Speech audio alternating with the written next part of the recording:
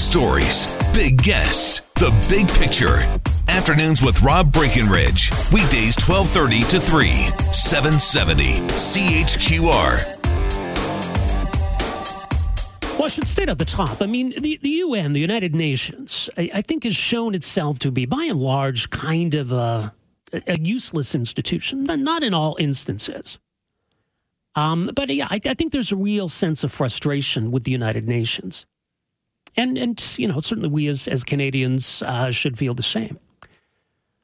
That said, though, I mean, it doesn't mean that anything the UN comes up with is necessarily sinister or bad.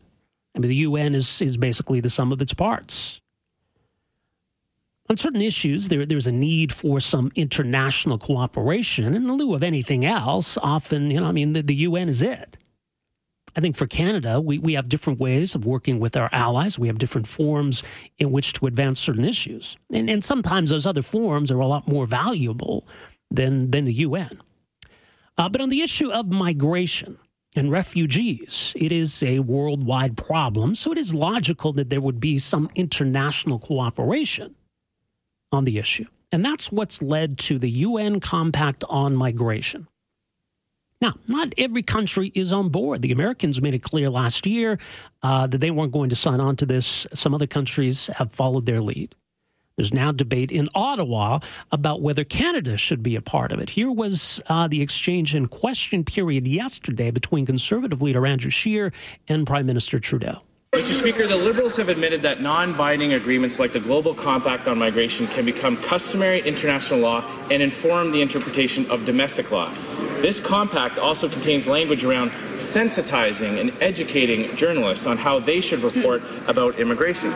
Canadians want their government, not foreign entities, to be in control of our immigration system, a system that is orderly, compassionate, and fair. Will the Prime Minister assure Canadians that he will not sign on to the United Nations Global Compact on Migration? Prime Minister. It's interesting, Mr. Speaker, in a question about sensitizing journalists, he's quoting rebel media talking points. Mr. Speaker, we are going to continue to stand up for immigration, knowing that defending diversity is a source of strength and welcoming people through a rigorous immigration system from around the world is what has made Canada strong and indeed something the world needs more of, not less of, like they want to bring in. All right. So, look, feels to me like both sides are kind of politicizing this. I think from the Liberals' perspective, they want to portray themselves as supportive of refugees and immigrants, and the Conservatives, they're against all of those things. So I think there's some political posturing going on here. But I think there's some fear-mongering going on here as well from the other side about this UN Compact, which is in no way binding on Canada. And it's something that our next guest pointed out on Twitter yesterday. Chris Alexander, former federal immigration minister, also former ambassador to Pakistan, joins us on the line this afternoon. Mr. Alexander, great to have you with us here. Welcome to the program. Thanks, Rob. Great to be here. All right. Well, obviously, ambassador to Afghanistan. Afghanistan. My apologies. No problem. So you've been watching this debate. I've been watching this debate as well. And first of all, what have you made of the debate so far? Well, I think it's important to discuss these things responsibly. Let's be honest, the world's politics have changed in, let's say, the last 10 years, especially the last couple of years, because migration policy hasn't kept up with reality. I'd go back to the war in Syria, which created the biggest refugee crisis since the Second World War by many measures, and caused this huge crisis in Europe, which is still torquing European politics in all kinds of unwelcome directions. That's because Europe didn't have a real border. That's because European migration policy wasn't up to the task of coping.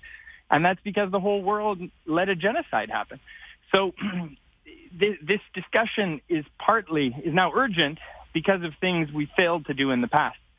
At the same time, I'm sad to see a conservative leader not being the champion of safe, regular, and orderly migration, because I really think that is what conservatives have always done in this country from the very beginning over centuries, welcoming people here in a way that is singular and exceptional because we had laws in place, because we had a strong economy, because we had a welcoming environment that made it all possible. And we wouldn't have 36, 37 million people in Canada without that kind of growth, without that ambitious program, which started, as I say, 200 years ago, long even before Sir John A. Macdonald. And so I think, my point yesterday was simply that Andrew Scheer was buying into rhetoric that isn't accurate about this pact. It is not a treaty or agreement that is legally binding on any of us. It's a political declaration, and it actually, in its draft form, reflects things that we already have in Canada. I think it's about helping other countries in the world put in place standards and legislation to ensure migration happens responsibly, refugees are treated decently, asylum claims happen, and human rights are respected in places where that is not happening right now. So it's about taking Canadian leadership to the world, in my view, and I'd like to see us as Conservatives championing that kind of approach. All right, so you feel then there's a case to be made for being a part of this compact? Yeah, I mean, very concretely, I was Minister of Citizenship and Immigration under Stephen Harper, took over from Jason Kenney, and was asked by the Organization for Economic Cooperation and Development, which is essentially the Marshall Plan as it has been institutionalized since the Second World War, to chair a meeting on migration, a high-level policy meeting on migration of ministers back at the end of 2014. And Canada was asked to do that because we were seen as setting the standard. And I think we're still, even though the current government has failed to manage our asylum program properly, failed to manage the borders properly, we're still a pretty strong example of how these things could work and should work. And I think we should be using the UN to take that message further because it's in our interest. Of course, it's great for other countries to do better and to discover how well these things can work when you do it properly. But it's also in our interest because if the world isn't going to hell in a handbasket and trade and orderly exchanges of talent around the world are happening, that helps Canada as well. Well, it does. And certainly you look at some of the language in this compact where it talks about, for example, one of the objectives is to cooperate in facilitating a safe and dignified return and readmission of migrants. In other words, to help them return to their original countries, right? And that's obviously a laudable goal. Exactly. And that's right. Something we worked on for years in Afghanistan.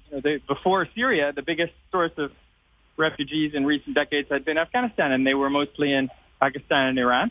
And one of the great successes, still to this date, of that Afghan mission is that millions of people went home to Afghanistan. And we'd love to see there be better security in Afghanistan so even more people could go home. And we hope one day people will be able to go home to Syria. But that takes a lot of work, and it takes burden sharing, and it takes programs to, we had to help support the people who went back to Afghanistan. They had nothing. And Canada funded programs, as did many other countries around the world, to help them go back. It was one of the early days, the early successes. And the current High Commissioner for Refugees in the UN system right now, Filippo Grandi, whom I replaced in the political mission in Afghanistan, he was in charge of that refugee program, so he knows what success looks like. And I think he and Louise Arbour, a Canadian, who's leading this effort to bring about a global compact, they know what the goal should be. The problem isn't Canada. We may or may not fully understand what the importance of this compact is. We may or may not have a deep debate about it. The problem's in other countries where people are shutting borders, violating rights, neglecting the importance of these issues, and it's costing us all, economically, certainly, but also in terms of human suffering that doesn't need to be happening. Mm-hmm. So Andrew Scheer said yesterday, and look, I mean, he's right about this. He says Canadians and Canadians alone should make decisions on who comes in our country and under what circumstances. But couldn't agree more. There's a suggestion here that somehow this UN compact takes that away. It doesn't. I mean, yes, a judge could cite the compact, a political declaration, just as they could cite a G7 statement or anything else that comes up in the political world a statement by an important politician as part of customary law. The bottom line is this compact does not have legal force. It's not a treaty. It's not an agreement. And therefore, we're not obliged to do anything. I mean, the federal government now is raising immigration levels in Canada. This compact will not affect that decision. The Quebec government, the new Quebec government, is lowering immigrations in Quebec. This compact will not affect that in any way. It's basically a set of best practices that are being held up to the world as something to shoot for. And the bottom line is Canada has achieved most of these standards and surpassed them in many cases. Even on, some people are citing the compact's language about hate propaganda and violence that incites hate. We have language that makes it illegal to incite hatred in Canada, to publish hate propaganda. You can be charged with that, and most Canadians support those provisions in our criminal code. I think they lead to, on good days, a much more moderate debate in Canada. But around the world, there's a lot of propaganda being fueled by people on the extreme right, the extreme left, by governments with malign agendas that is not anything other than inciting of hatred. Mm-hmm. And I think it's right for the United Nations, with the free, the countries that prize freedom, who are its members behind this idea, to say, no, we don't want migrants, refugees to see their lives politicized any more than there already have been. And there should be a limit to the kind of language that can be used, because it's costing people, not so much in Canada again, but on every continent of this planet, especially in the Middle East and Africa and South Asia, where most refugees live. It's interesting because when you talk about, the work on some of these issues that you did and others did under Prime Minister Stephen Harper, I mean, certainly the Liberals seem as though they want to frame the debate a certain way. They want to frame the Conservatives as being anti-immigration, anti-refugee, all of these sorts of things. Do you fear then that your party may be playing into that to some degree? That's my fear. The Liberals, want us to appear that way. They succeeded in making us appear that way in the 2015 election. That's not the reality. We took my immigration levels to their highest levels in Canadian history. To that point, we were the first country to say we were welcoming 10,000 Syrian refugees safely through resettlement, even before Barack Obama did that. Mm-hmm. In the election campaign, Stephen Harper doubled that number. We've been at the forefront of these issues. Leadership in the OECD that I mentioned, reforms of our programs by Jason Kenney, by myself. All of this has been a conservative legacy in Canada and a Canadian legacy, first and foremost. I'd like to see that continue. Well, Chris Alexander, thanks so much for your time here today. Appreciate your perspective on this. Thanks very much, Rob. All the best. All right, take care. Former Conservative MP Chris Alexander was, of course, Immigration Minister from 2013 to 2015, also former ambassador to Afghanistan. So his thoughts on all of this. So he doesn't see anything particularly of concern in this UN compact. It is non-binding and represents a global coordinated effort to try to address some of these issues. For example, 23 objectives laid out in this. They include minimizing adverse drivers and structural factors that force people to leave their home countries in the first place. Right? And that seems like it's in Canada's interest. You prevent the situations that create the refugees in the first place. Ensuring that all migrants have adequate documentation and identity papers makes sense.